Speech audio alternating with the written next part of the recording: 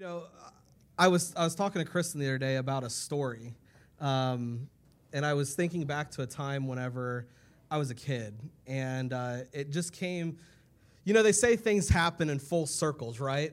It happened in full circle. All right. So when I was about 9 years old, give or take, I'm pretty sure I was around 9. Your mom's here. You got to keep it. I know, that's what I was thinking. And so Correct. my mom had this really good china when we were growing up. It was called Tupperware.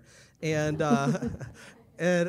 Us moms don't like to lose our Tupperware. Yeah, I know. It's like precious stuff here. And so we had this bowl, and we were all outside doing something. I have no idea what we were doing. Probably yard work. That's all we ever did outside. Just kidding.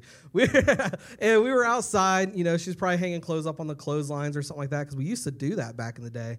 I bet kids don't even know what that is anymore. I know. And so they're all outside, and I go inside because I want a snack. And my mom and my dad, like, they taught us this delicacy, and it was called nacho chips with some cheese melted on it.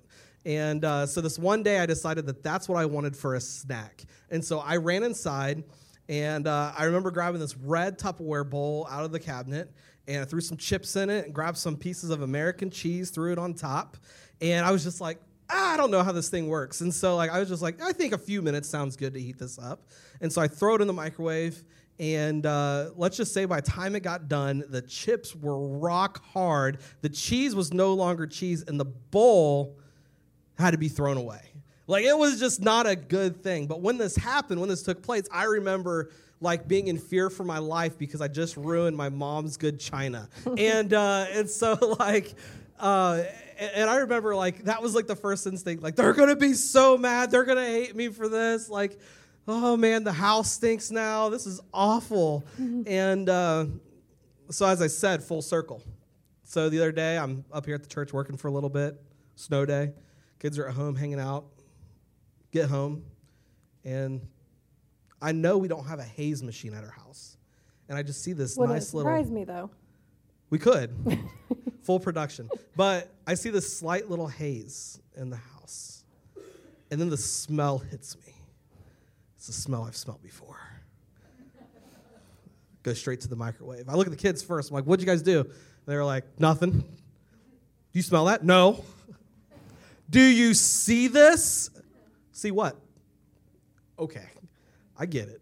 And so I go into the kitchen, and I just broke the news to Kristen last service. So it was pretty hard for her to take. It's probably a little easier this time, but it was one of her... I'm working up the resentment. Oh, is that what it is? Okay. To you, not telling me. She has this, she's got, what is it? What's it called? I have Your dishes. Pioneer Woman. That's what, I was going to say Wonder Woman, but Wonder Woman doesn't make dishes. Pioneer awesome. Woman. And you can buy that to replace And so we had this Pioneer dish in there. Owen had to put some chicken fingers on there. He blamed it on Carly, so I don't know if it was Carly or Owen. I'm going to go with probably the both of them, and Peyton probably had something to do with it too. But I open up that microwave door, and it was in the microwave for so long, this plate had cracked in half. The chicken was black. New details. And it was the nastiest thing I have ever smelled in my life.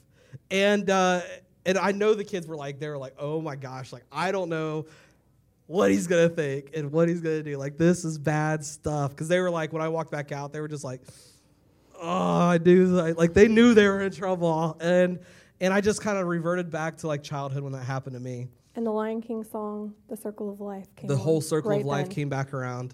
And when that took place, like, I realized, like, I didn't hate my kids for that. I thought my parents might have hated me because that happened, but I didn't hate my kids for that.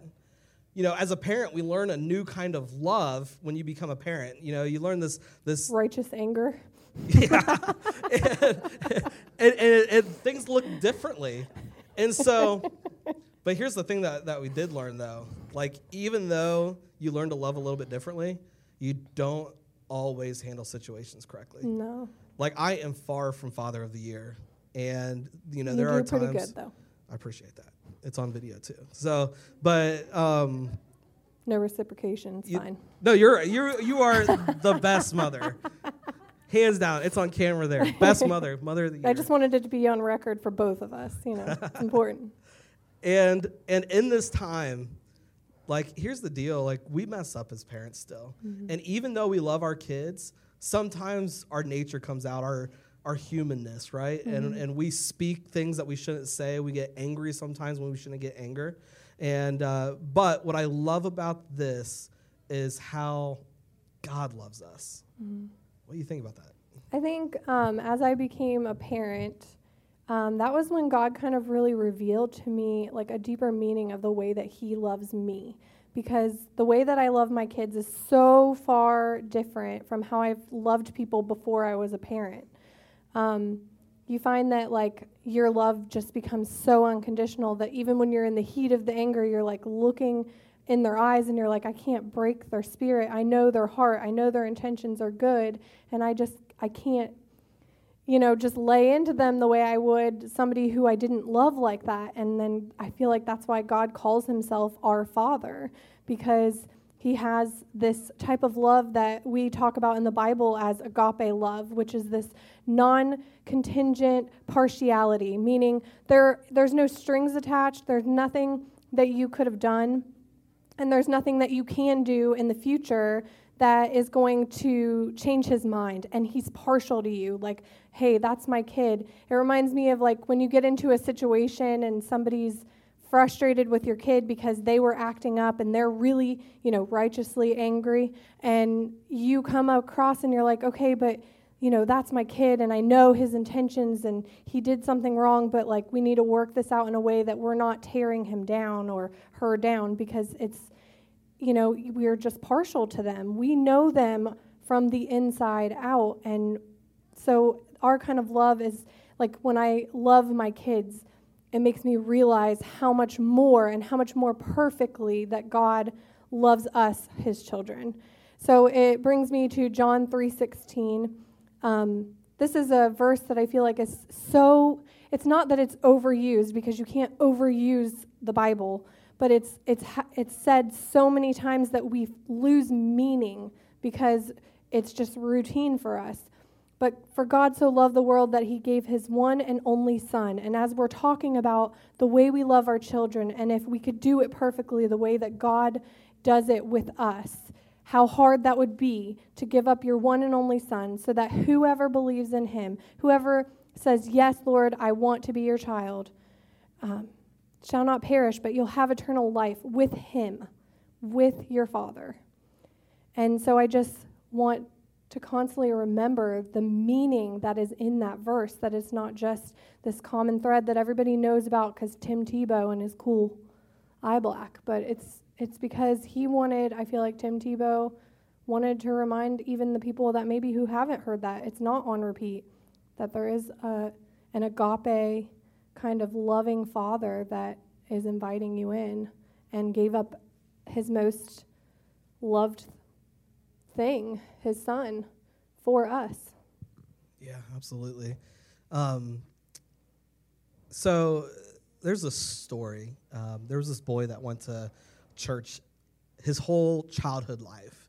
And he continued to go to church. He learned all these different things about Scripture. He did all the different kids and youth events that he could go to. And he had a pretty good relationship with Christ. And then all of a sudden, he turned 18 and started to realize that he really wanted to do things himself. What he realized was that he wasn't really seeking to go to church himself. He just was kind of being forced to go. And so he started to like build up this resentment with God, and he blamed everything on God because of the situation and what things were going on. He didn't look at the different people that were talking to him and kind of putting him down for different things or guilt tripping him for the way he was living or the different things that were happening. And so in this guilt trip of a time, he just kind of placed it all in God's lap, and he ended up leaving the church. And when he left the church, he made this decision that he was going to leave his family as well. He was done living this life. He's done being guilt-tripped. He's done living under their roof, and he takes off. And he takes off to the point where he's nowhere to be found.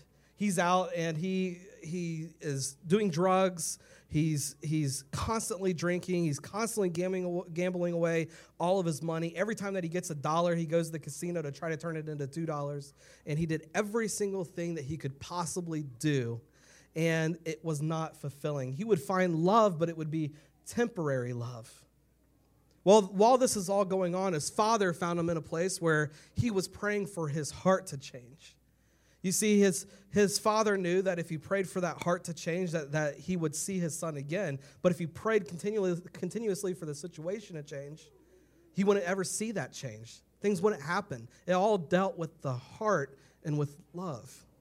And so his father continued to pray that prayer, and as the son began, he became broke. He couldn't live anymore. He was living on the streets. He couldn't figure things out, and he finally made the decision to call his dad one day and said, "Can I come back home, please?" Without hesitation, his dad was like, "Absolutely. I cannot wait to see you. Let me give you some money for a taxi." So he gave him money for a taxi. As that taxi pulls up to their house, his dad meets him at the front seat of that car. Runs down the driveway, meets him, arms wide open, ready to accept him back into that relationship that he had been praying for. There's a twist to this story because there's a brother, and this brother got frustrated that his dad was so happy that he came back.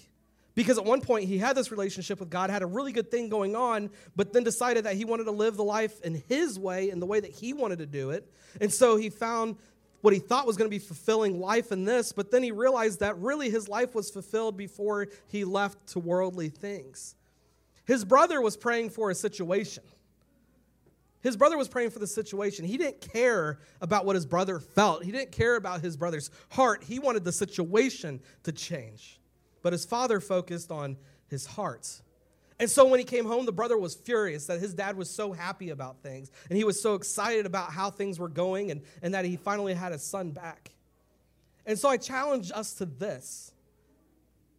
We learn a lot from this, and simply the fact that we need to pray for the heart. We need to love in every single situation. Even when it's hard to find love, we find that love. We pray for heart and what it is. Because if you pray for the situation, then that's all that you're going to look at. But when you pray and you focus on the change of heart and the change of direction, the situation will always change. Amen.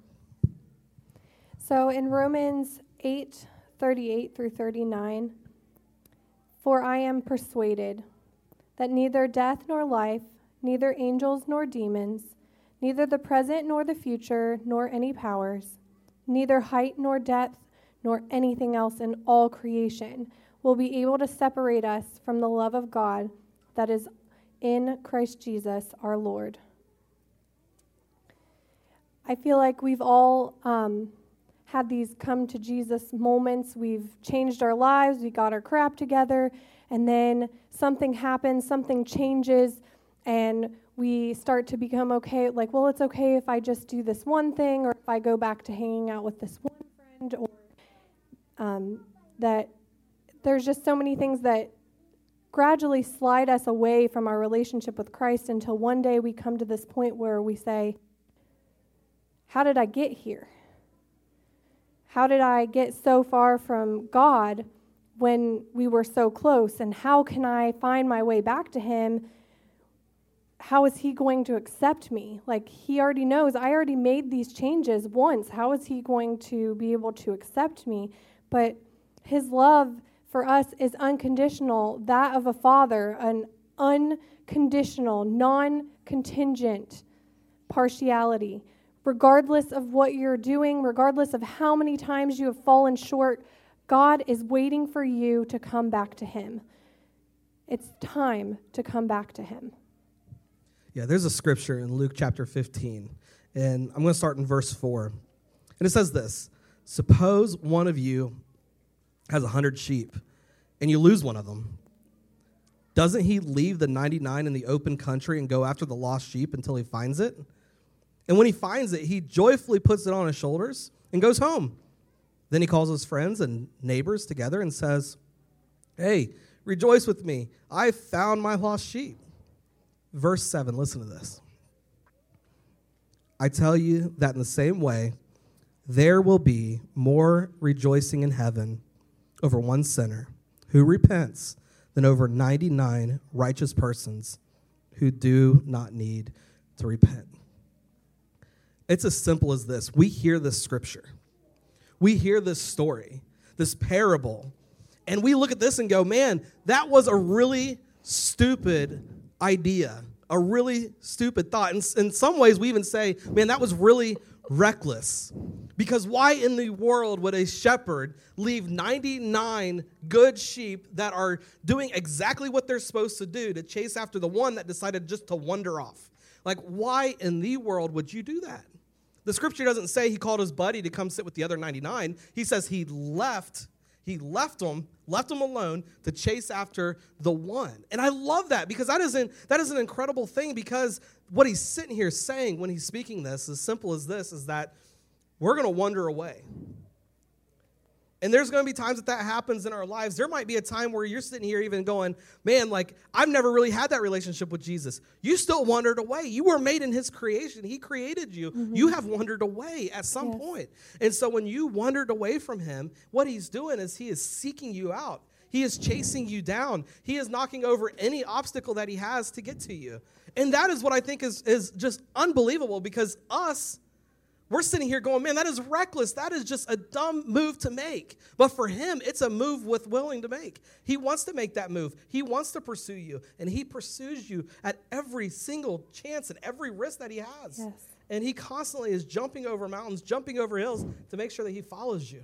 But what I love about this is this. He is always right there with you. You don't have to go looking. You don't have to go chasing. He's always there with you. And what I absolutely love about it is that when you turn back to Jesus and you give him everything that you have, what he does is he doesn't make you walk back through that. A lot of times we think, man, I'm going to have to go back through all of this stuff that I've done in my life. But his love is so great that he accepts us right there where we are, right there in our footsteps. Welcome home. And I love his love and how he absolutely loves us and wants us. And I think the most important word in this entire thing is simply this, that there's rejoicing. Yes. It's a party. He says that. Like, there is rejoicing that is going to happen in heaven over one sinner. When somebody comes to know Jesus, we celebrate like crazy. We celebrated last week with baptisms, and we had a blast celebrating that. But when somebody comes to know Jesus and their life has changed, man, huge things begin to happen. And just think about the parties that take place. I absolutely love that.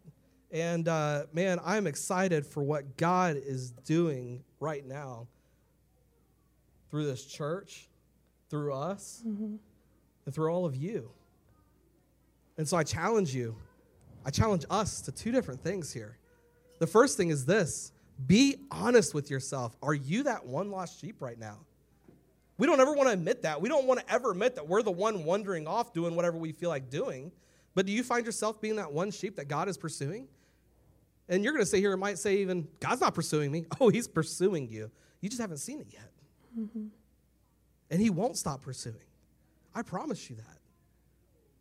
But then the other question is this. You might be sitting here going, I'm good. I'm the 99. I'm wonderful. God's out chasing other people. I'm good. He didn't call us just to sit around and do nothing. He called us to get out and disciple. The body of Christ. To chase after that one. Mm-hmm. To help them see that, to help them kind of guide their way back. That's what shepherds do. They kind of guide their way back to the flock. We're called to do that. So I challenge you to that. Where do you stand today? And if it's the one, and you're the one, there's commitments to be made. Your life can change today in a huge way. Amen. If it's number two, and you're sitting here going, man, I'm good, who are you going to pursue? Who are you going to talk to? Who are you going to share with? Who is it that God is calling you to talk to today? So I challenge you that if God is speaking to your heart, that in your head, in your heart, if you would pray this prayer with me, or if you have wandered off, whether you knew it before this moment or you know it now, that you would pray this with me. Lord Jesus, I repent of my sins. Please come into my heart and make me new. Today, I make you my Lord and my Savior. Amen. If you prayed that prayer with us, congratulations. and welcome to the family. Please head to the back if you're here with us, grab a connection card, and fill that out so that we can connect with you. Or you can come up to Richie or I, and we'd be happy to talk through your next steps, because it's so important to make that connection with God, but then you have to make a bigger connection with the whole family. Also, you can go to the movement.gov. No, we're not government. movementchurch.community. .community/go. Go right now. Do it. Mm-hmm. And happy rebirthday. Absolutely, yeah. Or you can even drop a comment. Drop a comment below. We said it earlier. You want to do it. This is such a MySpace. big thing. MySpace. Yeah. You got to go back to MySpace on this Share one. it on social media. Put it on your MySpace. Tweet it. Screenshot it. Tweet it. TikTok Send it to your friend. Tell them how great it feels to have another you gotta birthday. Do the dance. Yeah. And TikTok. You always it. need another Do you reason even to know celebrate. What TikTok is? Do what? Do you even know what TikTok is? You stop it right now. We're gonna have a talk. That's when after you this. get weird with the holy water, like you're dancing, right? Yeah. Sure. This Good job, Kristen. Good. She did it. Did That was it. good. That was really did it. good. I'm gonna go viral. I can feel it. Yes. That was a Napoleon Dynamite. But man, we're glad that you guys joined us today, right? Yes, and absolutely. So this was fun. It gave us an excuse to get some new shoes, and it's always a good one. Pretty sure. And and this was exciting. I'm really glad that we got to preach together. Yeah, me too. And we're glad that you guys are here today. And for those of you online, connect with us. We want to be able to pray with you, talk with you. So like Kristen said, movementchurch.community/go. Drop a DM, however it is that you want to connect with us, and we would love to connect with you today. So do you mind praying as we close this out? Absolutely. Lord, we're just so thankful for the opportunity that you've given so many of us to come back to you, or to come to you for the first time. And we're so grateful for the many opportunities that you give us to hear your love for us. 581 times you have reminded us in Scripture of how you love us. It tells us the importance of hearing that. That's enough to hear it almost twice every single day. So I just pray that you would continue to be with all of us, that we'd be praying for that lost sheep, or that we would be the one that comes back. And I thank you for this opportunity to speak for you. In your name I pray. Amen.